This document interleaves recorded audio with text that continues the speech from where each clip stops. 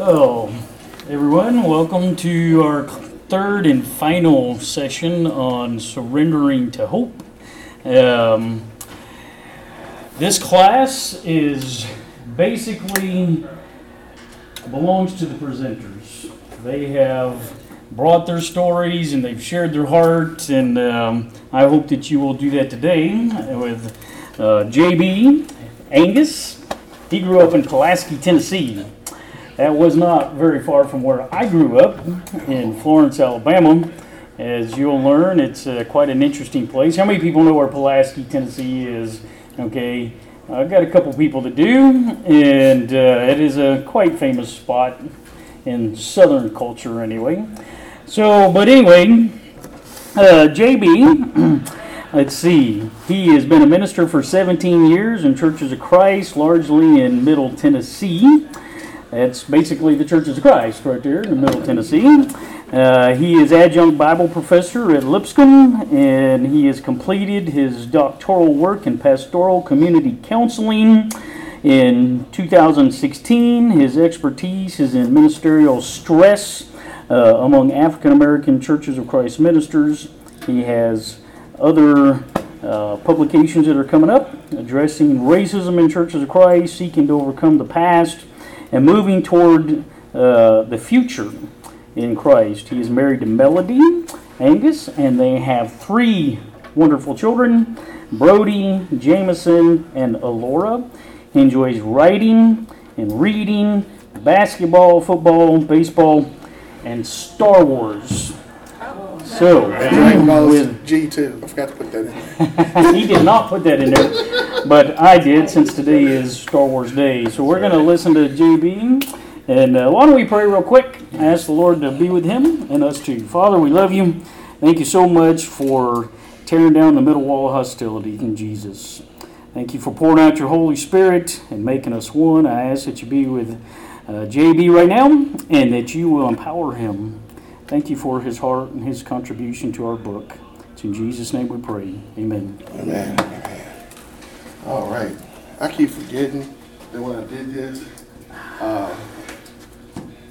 I started the slide, put a thing where it scroll by itself. Mind you, I don't know why I did that. This is the first time I've done it, and it's out of control, as you can see. I thank you for being here today. Can y'all see the pictures? Okay.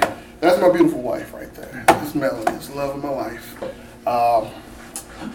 And of course, in my chapter 3, it's called Not All Is Black and White. It's mainly a story about when John Mark Hicks and Christine and them contacted me about this. It was funny because it was after summer celebration at Lipscomb last year. John Mark came to me.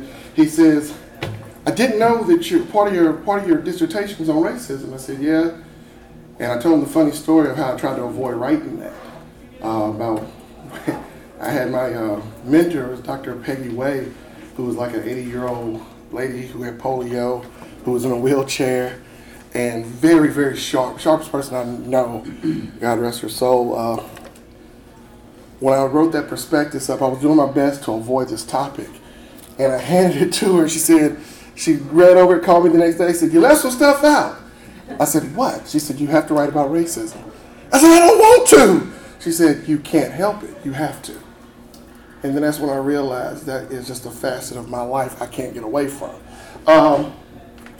Let's back up just a little bit here. So in my story, as Bobby mentioned, I'm from Giles County, Tennessee, Pulaski, Tennessee, little town of about 80,000 people in the city, 24,000 in the county. We are the birthplace of the KKK. That's what we're most famously known for. It's weird growing up there. It's not what you think it will be. I had no problems dealing with the Klan as a child. My family grew up in a place called Apple Hill out in Linville, Tennessee. The people you'll see here, they'll pop back up in a second. Those are my roots. This is where I come from, are those people. And this is my granddaddy Mac, which if you read the book, he's the one that was murdered. This is Grandma Minnie. This ain't Mag, that's Big John, this is Mac's father. His mother was listed as 3 different ethnicities in the census. from 1860, 1870, 1880. In 1860, she was a white female. 1870, she was a mulatto. In 1880, she was black. I haven't found pictures of her yet. That's my granny, like that. Then on the end, this is my Aunt B. She used to live out here in California. I never got to come here to meet her, actually. But growing up, I heard their story.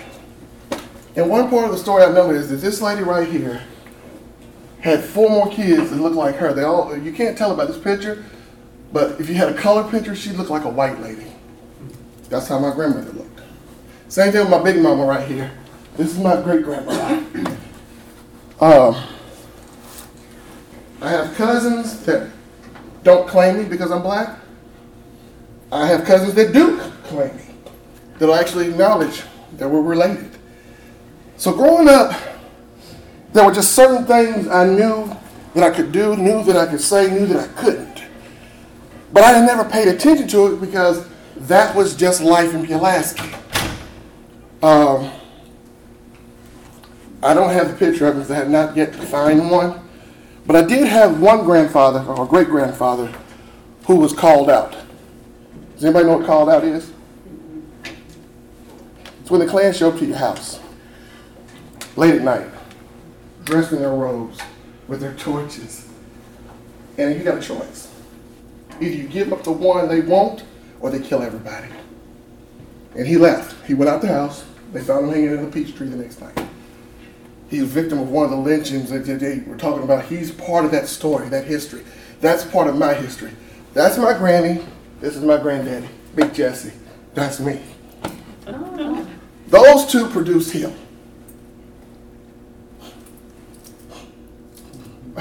Yes.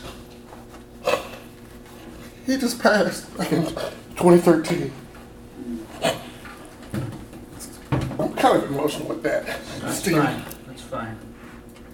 That's Grandma Bina and my granddaddy's 2 brothers, Uncle Joe and Uncle Willie. These people are my history. I was taught how to navigate the world through their stories. Now, what you can't tell about them is, the thing is, her mother was really fair-skinned in complexion. I haven't found a picture of her just yet. I'm looking. I'm still going through my history because there was something that happened to me as a child. I went to school one day and I was playing with the friends I always played with. And then one fateful day, I was called an N-word. And I came back home and I got in Big Jesse's lap and I said, I hate white people. And that day he grabbed me up and says, no. You can't. I said, huh? He said, look at your grandmother over there. I said, okay, what about her? Baby, she's white. You hate your grandmother? I said, no, I don't hate my grandmother. He said, so you can't hate anybody else. This is a part of who you are. You can't go around this world and this life hating part of you. This is Matilda. This is Silas. This is my mom. These are her parents. And that's me. They took those pictures with each of my grandparents because my family, I'm the youngest in an old family. They actually died. She died after I turned 16. He passed when I was 11. His dad was mulatto, white hair, blue eyes, out of North Alabama, the Athens area. That's my sister Rhonda. That's my mother Yolanda. And as I've navigated this life, me and my sister run into different situations. Like she used to tell me, this is going to be funny. Back in the day when I had blonde hair, my sister used to tell me, you can't get a job like that. People won't look at you the right way, or you have to dress a certain way. And I never realized in certain times, in certain places, my appearance, just being black sometimes, it could be a disadvantage. I didn't think about that. But if you look at my baby picture, does that look like me? That's me. I almost didn't make it here. I was in an incubator. This is on May 16th, 1978. And They lost me 3 times to bring me into the world. And as I was telling my newfound friend here, they had told my mother and father that I probably would never see, hear, or be able to talk. Well, talking is not a problem. That's me and my sister. And that's me on the end over there. We're not as close as we seem on this. No, I'm just joking. We're really close. She's 12 and a half years older than I am. But we have navigated this world and understanding our past. And when I wrote this chapter, it's like, this is really hard for me to talk about a lot of times because it's rough. Some rough patches are in there because of how people have been treated in my family, how I know about, like, when I first really encountered what racism looked like and how deadly it was, is when I really came to a realization what happened to my great-grandfather, Mac. Mac Simmons was murdered over a disagreement over a bill. A disagreement that him and this shop owner had every time, and it never would be a problem. But that one day, this is the community I grew up in, by the way. That one day, it ended tragically. He killed my grandfather in front of my uncle, his 18-year-old son. This is my community I grew up with, basically, from T-ball, Babe Ruth, middle school. I'm still really good friends with all these guys. This dude's one of the biggest rednecks I know, and I love him to death. I love Neil to death. This is my good country boy. That's my dentist. This is me. Yeah, I used to have hair. I played football at Tennessee State. I am a preacher. And just recently got the title of doctor, which I'm very happy about. But the thing about my story is, this wasn't supposed to happen. It was a fateful day in Florida when power of racism really hit me. I went to Panama City for vacation with some friends. They had rented a beach house out. All I had to do was bring myself and my money, and I had a place to stay and everything. You know how it is when you're a teen. So we're staying in the beach house. I had a cousin that came down. He brought his girlfriend. Mind you, this is a very diverse group. We have black, white, Hispanic. I think we even had an Asian dude with us. And there was this one girl who was a grown woman who wasn't supposed to be there, but she was dating my cousin. And these are my nieces. Listen, that's my baby. These 3 are mine. These are all my nieces and nephews, minus the new ones. Okay, I ain't got the new ones on there yet. I said he's got a brother now. These 3 got one on the way. But these are my nieces and nephews. That's my mother-in-law. But it was funny because the girl's parents, here are my other 2 nieces. She's about to go either to Emory to work on her master's, fully paid for. But these were my first babies. These 2. So, that fateful day of April 1st, 2000, after a long night of clubbing and partying at Club La Vila in Panama City, yeah, I said that's what happened. I was running wild back then. But this is where God grabbed my attention. The girl had been there earlier in the week. Parents came and got her. On this day, she had come back the day before. They came back to get her. And when they came back, this time the dad came. And he told the policeman he wants somebody arrested. I was the first person they saw. So I get handcuffed. I watch as the police officer walks into the room with a blue vial of blue liquid, walk over to a table I was not even near, and said, "Oh yeah, that's it right there, lock him up, go put him in there." So the black officer handcuffs me, the white officer just grabbed me up and they took me out to the house, and my friend's like, "Where are you taking him to?" And the dude actually told him, "I do not know." The police did. So after a 6-month ordeal, they finally found me innocent. My story never changed. The police story changed 6 times.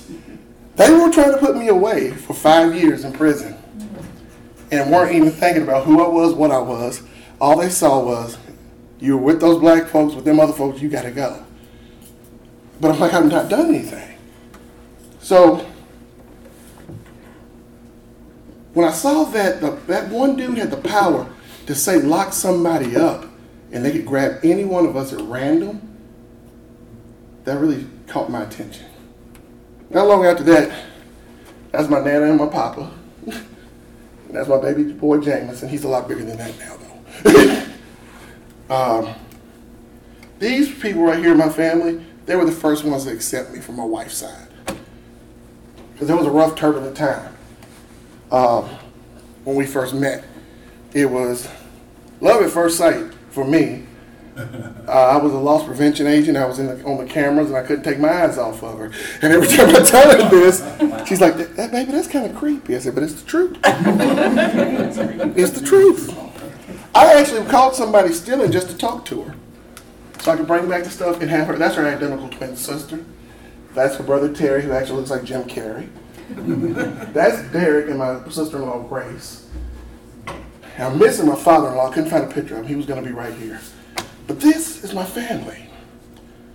And the interesting thing about my family is, this side of my family is, in the recent years, I've had to teach them about racism because they didn't understand it. It was a certain time and place they didn't hear my story. They were, when they first met me, heard of me. It was assumed I was a gangbanger, that I had 6 kids, and I left baby mamas in my wake. That was the stuff they told my wife, but never had met me. They didn't know I had a degree in Bible from Lipscomb University with a minor in Greek, and an emphasis in preaching, and a Master of Divinity in Biblical Studies, and was getting ready to work on a doctorate. They didn't know or care. They just thought, and they stereotyped me without even knowing me. Every day, somewhere I go, I get stereotyped. There's not a day that don't go by that I don't walk past an old little white lady who grabs her purse when she sees this big black guy walk by. I've had a gun drawn on me by the police I can't tell you how many times. Do you know how scary it is to have a white guy who's afraid of you for no reason shaking with a gun on you like this? I do. I've been there. It's not fun. It's not fun that when you call the police, they try to lock you up. Wow. This is in Tennessee. This is real, y'all. This is really happening. And the reason I showed you these pictures, I want you to see life. Because those babies, they got to live through this. Yes. I have to teach them how to navigate. I'm trying to learn how to teach them how to live, not just survive like I have to do. I had to learn how to survive in America, y'all. It's not that I hate America. I love America. But y'all, it's hard to live there and be a black man. Not a black female. I don't know your story. But my story is a black male. I get stereotyped no matter what. Oh, you don't talk like them other ones. But you don't sound black. When did black get a sound? This is the stuff I've always had to hear. You know? Things like that is what we call kind of like microaggressions. Little things that, case in point, let me show you something. I had to talk to my mother-in-law about this. Black people in the summertime don't want to hear this. I'm getting close to you. No, you're not.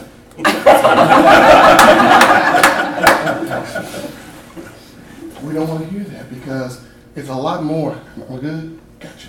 It's a lot more to the story than just this. Because in this country,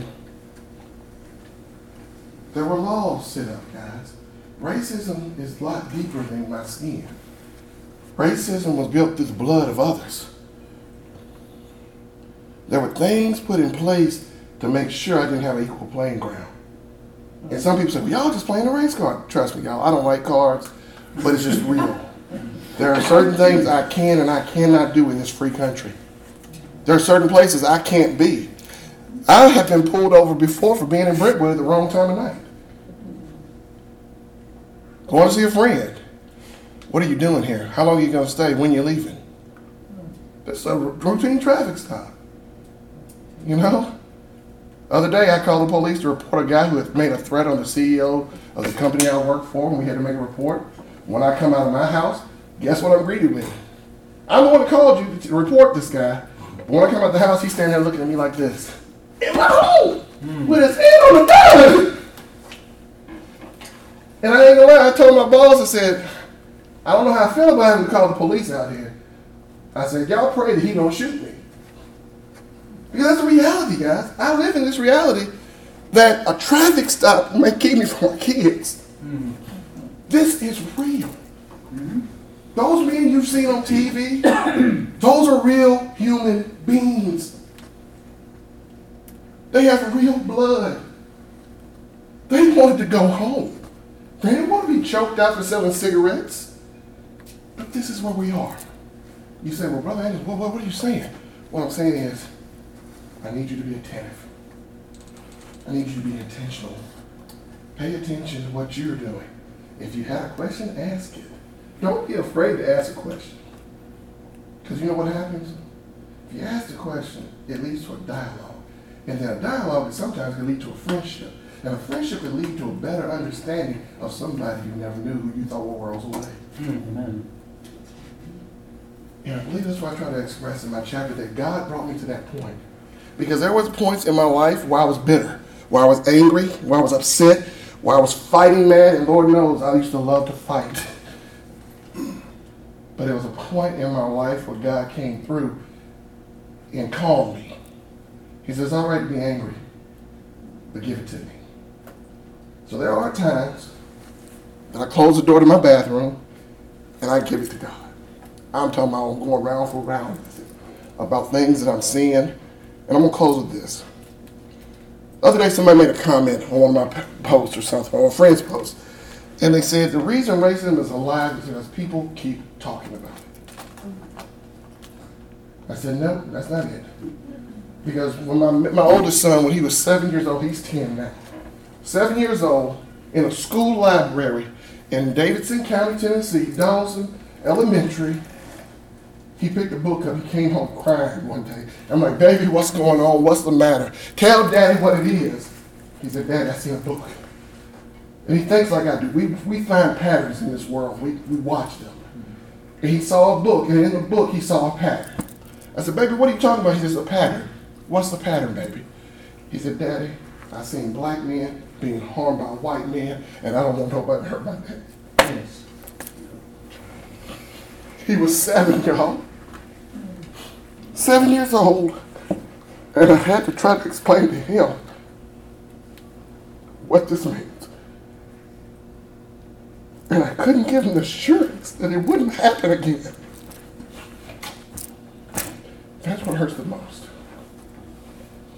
So in this world, in this generation, we got to do our best. We got to do better by coming across the aisles of life.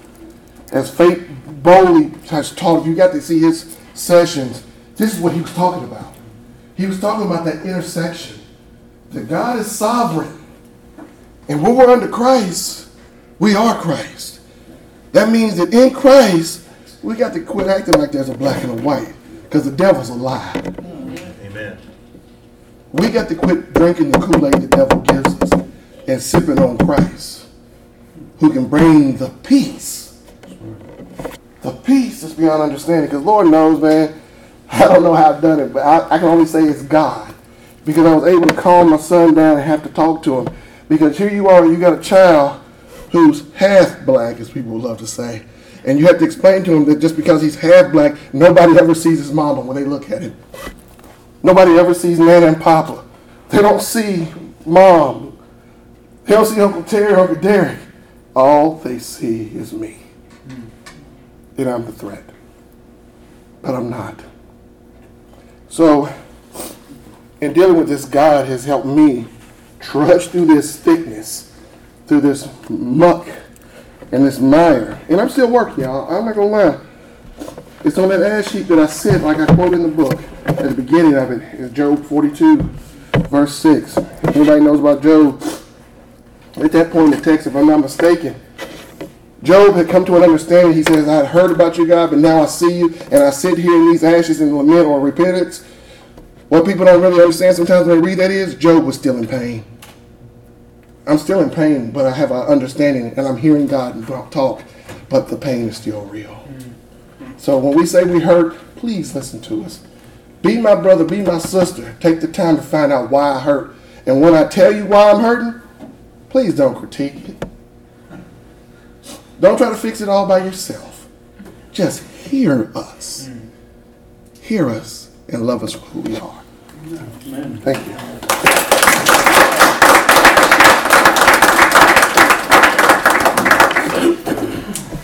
Thank you, brother. Appreciate it. Excuse me. You know, our book does have a wide variety of stories in it, like this. People who come from very different backgrounds, wrestling with all kinds of things. Because in our churches, we have people who are struggling with sexism and racism and divorce and death and alienation and personality disorders, sexual orientation, and most of the time we just simply ignore it. That's what we do. We don't even touch it, and so we want to argue about instrumental music and the Baptists and all that kind of crap.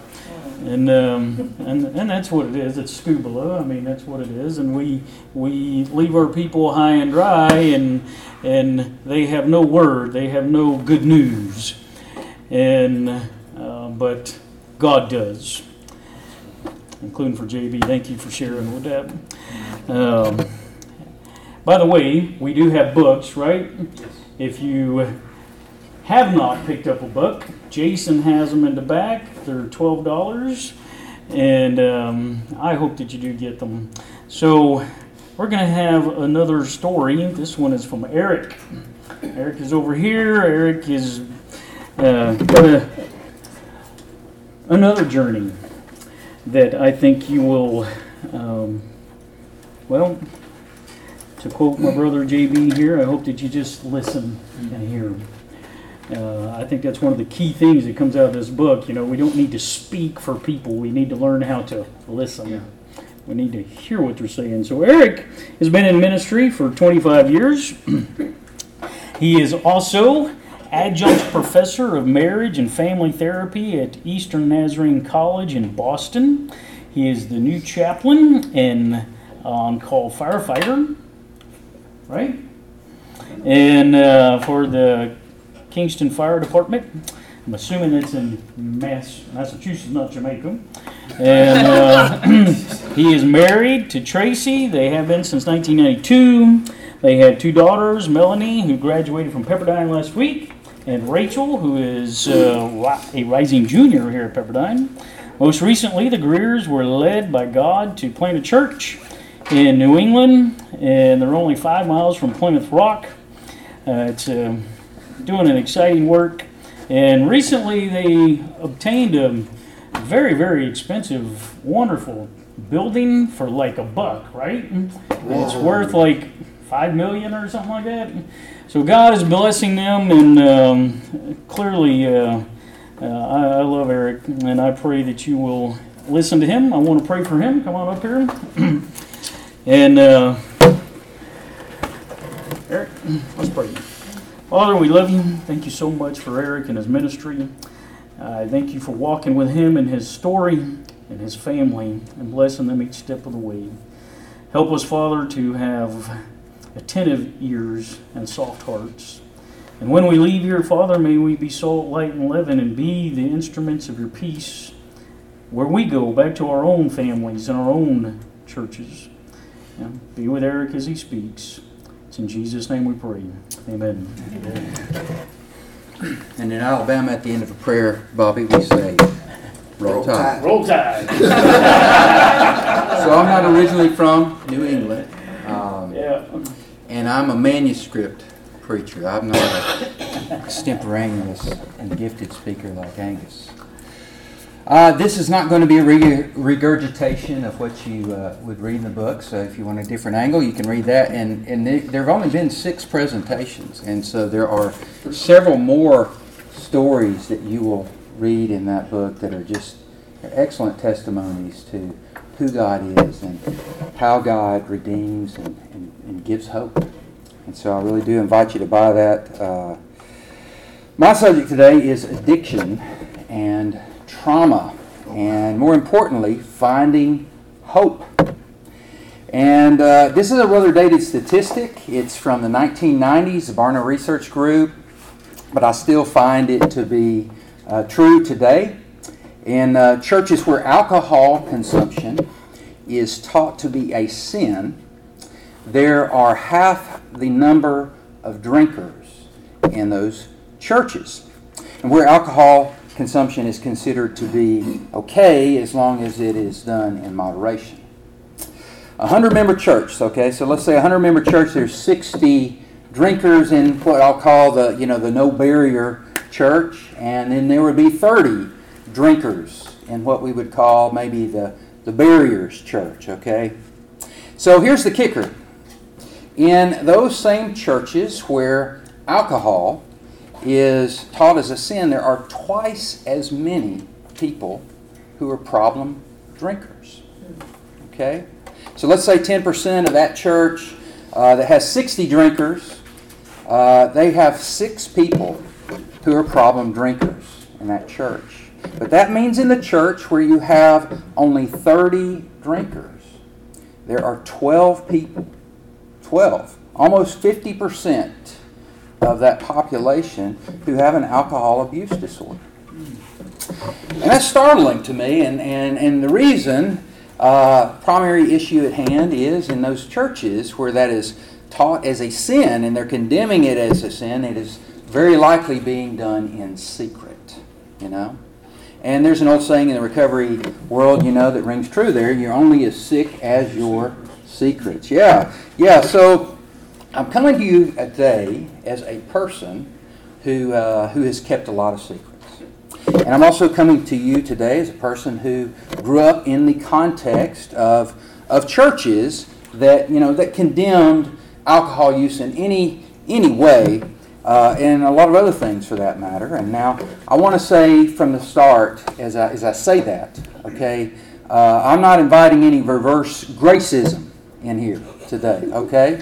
No reverse gracism. We can't be sitting here thinking, well, I got all the grace stuff figured out, and I don't do that legalistic stuff, and I'm not down with that. I'm moved on. I'm better. Because I heard something from Rick Ashley the other night that was really telling. He said, look, the Holy Spirit does not make me better than you, right? He said, that's not the Holy Spirit. Mm-hmm. He said, the Holy Spirit makes me better than me. Yeah. Okay? So I'm not here to throw fundamentalism in Churches of Christ or any other context under the bus. That's not in any way what I'm saying. Okay? Just for me, all right, the barriers approach to my faith walk was not one where I came to know Jesus. And even though I do know a good many people in fundamentalist churches who live beautiful, beautiful lives before Jesus. So it did not land with me that way, though. And the question is, you know, when people start crashing through the barriers in that context, what do you do? Because I'm a hell of a barrier-crashing, secret-keeping son of a gun. And what are you going to do with a person like that? I was born in the late 60s, and when I was a pretty young pup, in the early 70s, I was sexually abused. And I did not go to a school in the 70s where they taught about things like sexuality and sexual abuse. And so I did not know. There was no language. I did not hear the phrase sex abuse till maybe a decade later. You know, I did not have a language to talk about what was going on in my life.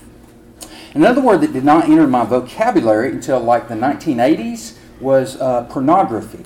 Okay, pornography. If I had to guess when it would have first come to, you know, my vocabulary said, I guess it would be when I first learned the name Jerry Falwell, right? You know, and by the time I knew who Jerry Falwell was, I had been thumbing through, you know, Playboys under the my best friend's parents' bed, you know, for a long time. I've been looking at that, and so in a barriers church, we really don't talk about what we don't talk about. I mean by that, you know, ostensibly nobody's doing what we don't talk about, so there's no need to talk about it. So, I was sexualized at an early age. And just like those people who have problems with alcohol in a barriers context, I had a problem with healthy sexuality. And I think that's important to know. I had a problem with healthy sexuality. I did not have a problem with pornography. Pornography was a very good friend to me. Okay? And I say that not to be in jest, but it was a good friend. Because a person like myself who is growing up in a context where you have no verbal language to talk about, no education, no healthy medium for conversing about what you've been experiencing, that conversation is dying to get out of you, and it's looking for a soulmate. And I found one in pornography. Pornography accepted me. Pornography did not judge me. It was a lot like my sexual abuser. In fact, I might say it's pretty abusive. It is abusive for an 8 or 9-year-old boy or girl to be exposed to pornography when they have absolutely no language to process that sort of complex information. And I've worked with 7-year-old girls who have problems with pornography as a therapist. So here's what's happened next. There was a growing awareness as I began to age and be exposed to some education, some helpful and some not so helpful, about sexuality. And from what I could understand, the information that I was taking in was there is something really wrong with me. And I'm a bad person. So what do you think I did? This is the participatory part of the class. You buried it inside. Buried it inside. I hid, right? I hid. Because you look at the garden narrative like in Genesis, right? When awareness came to these two innocent sort of people, Adam and Eve, innocent sort of, right? We'll talk to that in a moment. But just, they started making determinations. They started, deciding what you will, if, this is right or that is wrong. They became the deciders, right? And they noticed in that, and they understood, wow, there's something wrong with us. We're bad. And so they hid. It's a natural response to withdraw when you're in pain. It's an alarm system in our brain, and when that is activated, there are neural pathways, there are brain cells that light up in your brain that determine what our response is going to be in a sort of an emergency situation, a traumatic situation. It happens so fast we cannot even decide. And so I want to demonstrate that with you, okay? How about you stand up with me for just a moment? All right, I'll keep you from falling asleep too fast.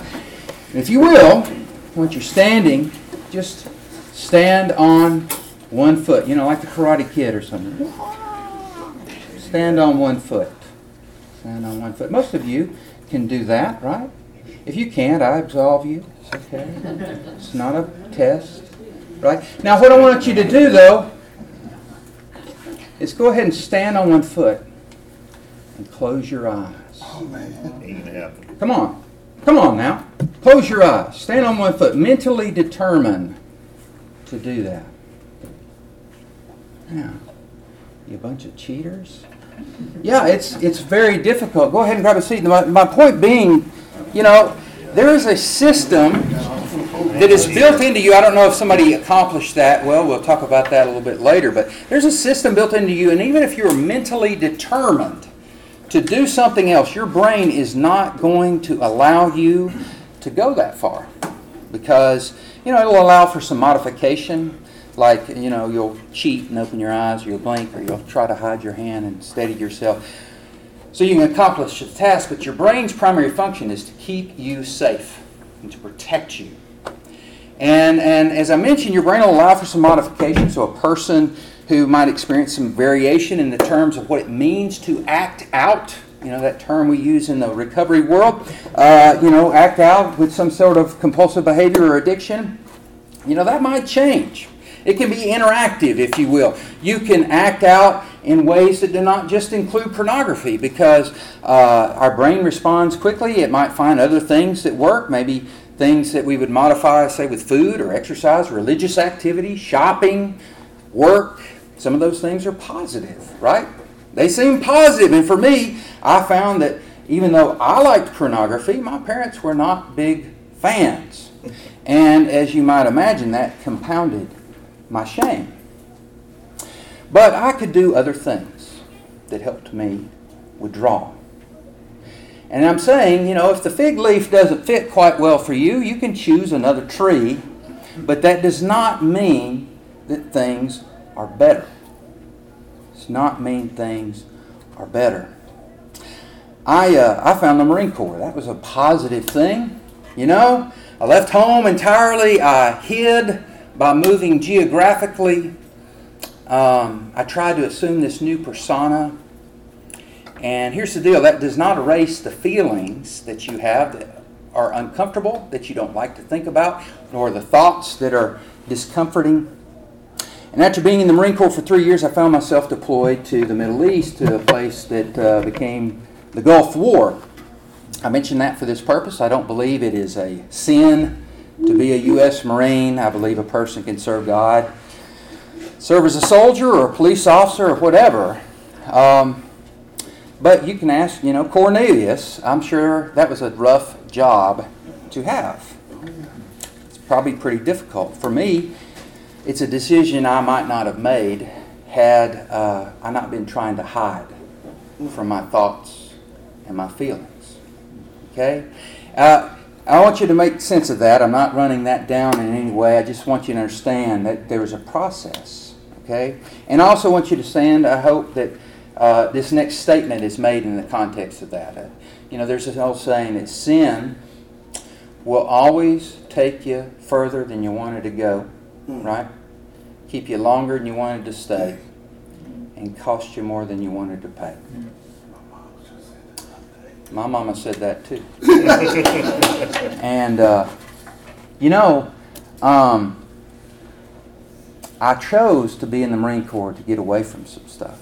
I didn't choose it for all the right reasons. In fact, I chose ministry and counseling for the same reason. I'm one screwed up puppy. I'm a card-carrying crazy man, okay? But on January 29th, 1991, at 0200 hours, in a place called Al-Khafji, there were 60,000 Iraqi troops massed on the border between Kuwait and Saudi Arabia. And several thousand of them came streaming across, mechanized infantry and armor, and they touched off the largest armored battle since World War II. And in the very early moments of that, 11 of my mates died. And it was my fault. And it was their fault. And it was everybody's fault. It was nobody's fault. And the official term for that is blue on blue. We call it friendly fire. That's not a particularly good name to me either. If you look it up in the dictionary, the only other synonym is fratricide. None of those terms are really amenable. That's the first time I was ever involved in ending human life, but it was not the last. And about a month later, we were in a battle, and we were shooting some folks like ducks in a barrel because we seriously outmatched them with our technology. The GPS changed the world. They were $50,000 back then and about this big. Now I can slide them in my pocket. Iraqis did not have GPS. And we could put a 155 millimeter round 12 kilometers downrange inside, your closet. And this particular day, it was just direct fire 1 kilometer away, and, boom, boom, boom. A bunch of them surrendered, and I spent a good 6 hours on guard duty with several of them. We were waiting to pass them off down the line, and I hated them. Man, I hated them for what happened to my mates a month before, and I hated them because I hated myself.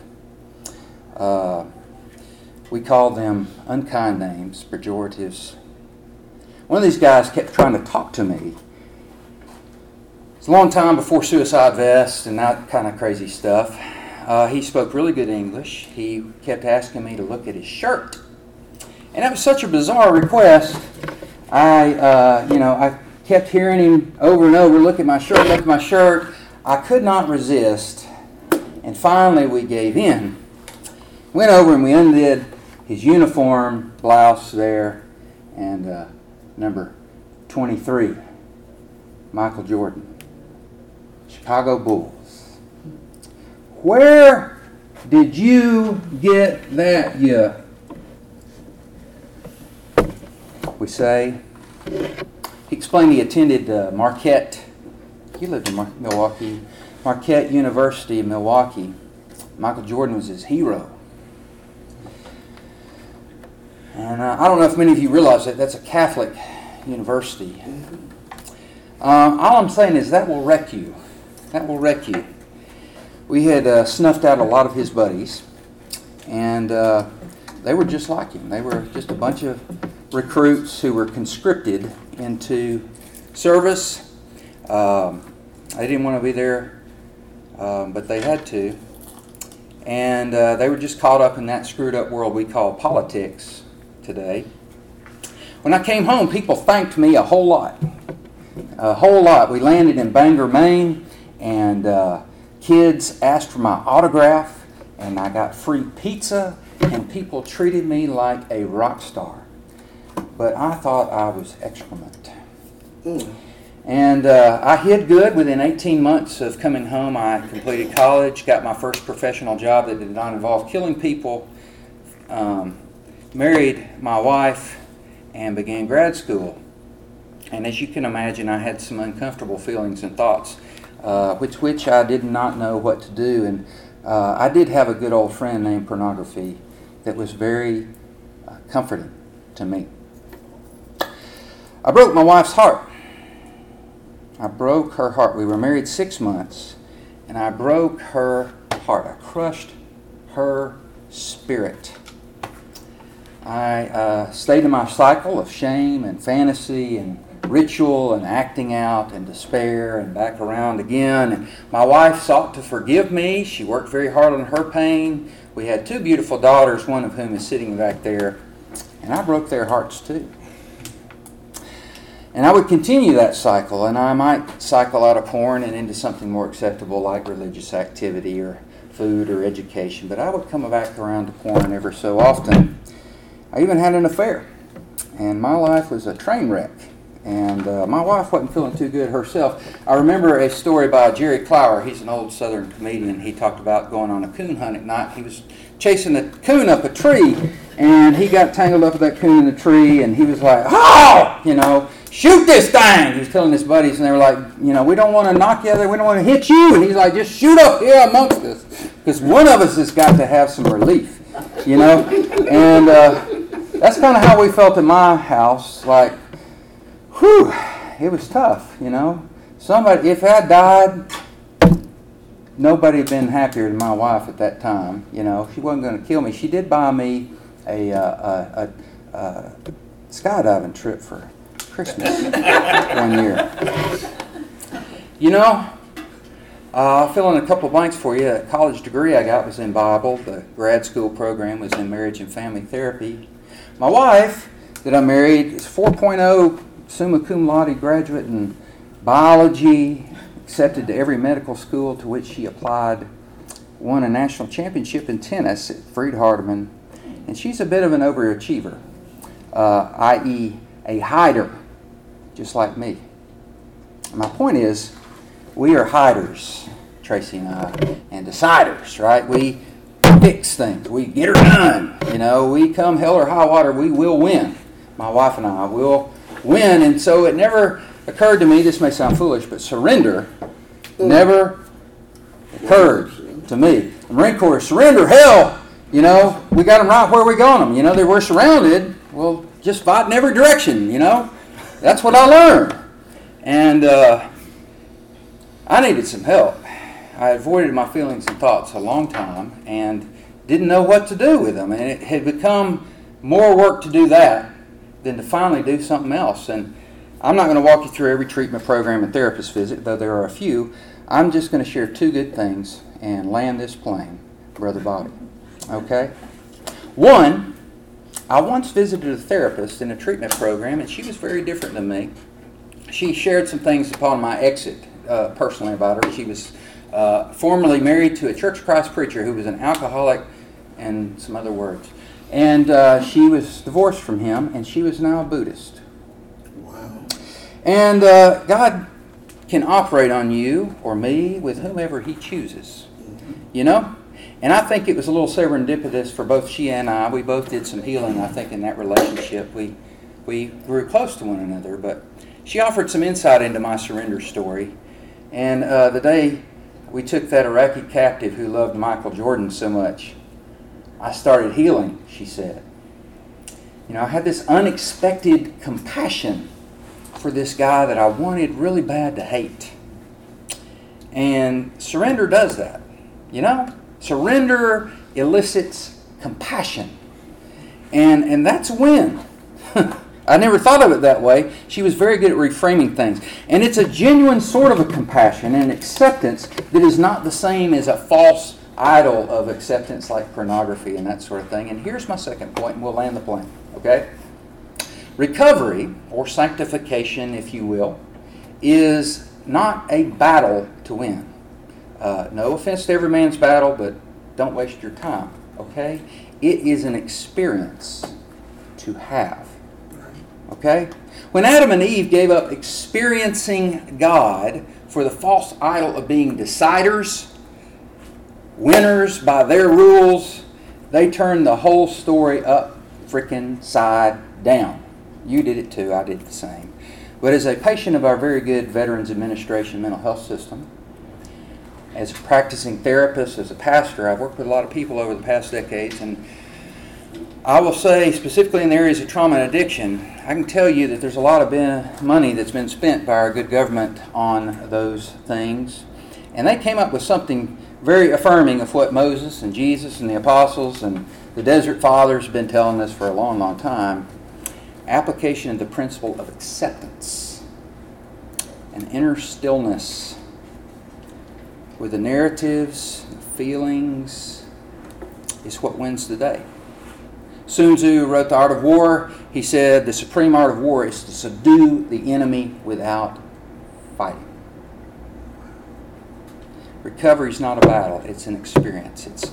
Imagine just being practiced enough to move backwards from your thoughts and feelings, not to run away from them, but to be able to observe them, not be in a war with them, and compare them to the truth of who you are in God through Jesus Christ as your Savior, as empowered by the Spirit. And that will change you forever. When I accepted that surrendered man, and I took a moment to observe him, to not be so close, nor to run away, that predetermined narrative I had about him changed. And when I accepted this surrendered man, that changed as well. As Forrest Gump says, that's all I have to say about that.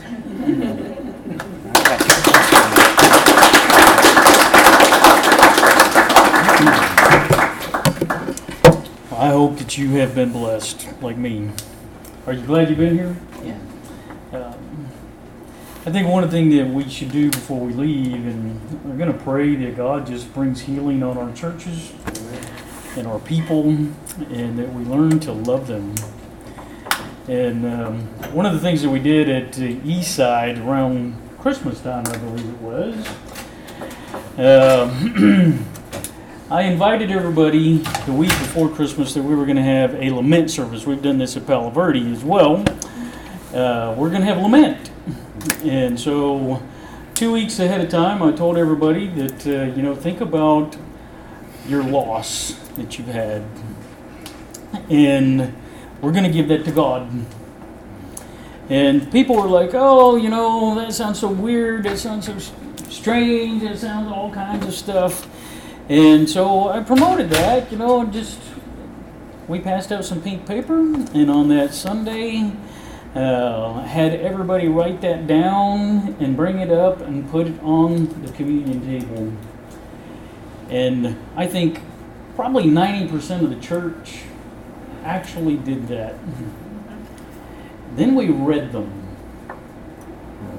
Nobody put their name on it. We read it together. And so this is the stuff that every single person in this family, every time we come through that door, this is the stuff they're going through when they come to church. And they're looking for a moment of hope. They're looking for a good word from God. And then we took communion. And I think possibly that was the first time we have discerned the body in a long, long time. Because the body's not Jesus hanging on the cross. That's not what Paul's talking about. The body is each other. And then we're holding one another's hands. And we got people who are struggling with all kinds of burdens. And that's what this book is about. It's about bringing them out, and putting them on the table, and letting God not heal them, but heal us. And then we can be what God wants us to be. So I want to thank you for being here, and don't forget Jason in the back. He will be more than glad to sell you a book.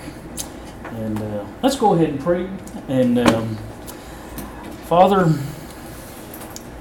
of comfort, Father of mercies, Father of everlasting, steadfast love, we call upon you and we ask that you pour out your Spirit upon all of your assemblies across this planet. Fill them with your Holy Spirit. Make them into temples of shalom, of the new creation. Father, help us to be that place where healing, acceptance, forgiveness, love flow. May we be salt and light and leaven. And may the aroma of Jesus emanate from our churches. Father, I thank you for those who have contributed to our book. I know that it was hard for them to write these stories. It was hard for me. And I pray, Father, that you will just bless them. And through them, bless your family. We offer this prayer up through your Son, Jesus, who suffered and died and was raised in the power of the Holy Spirit, as the promise that you are going to heal this world. And it's through his name we all pray. Amen. Amen. Thank you for coming.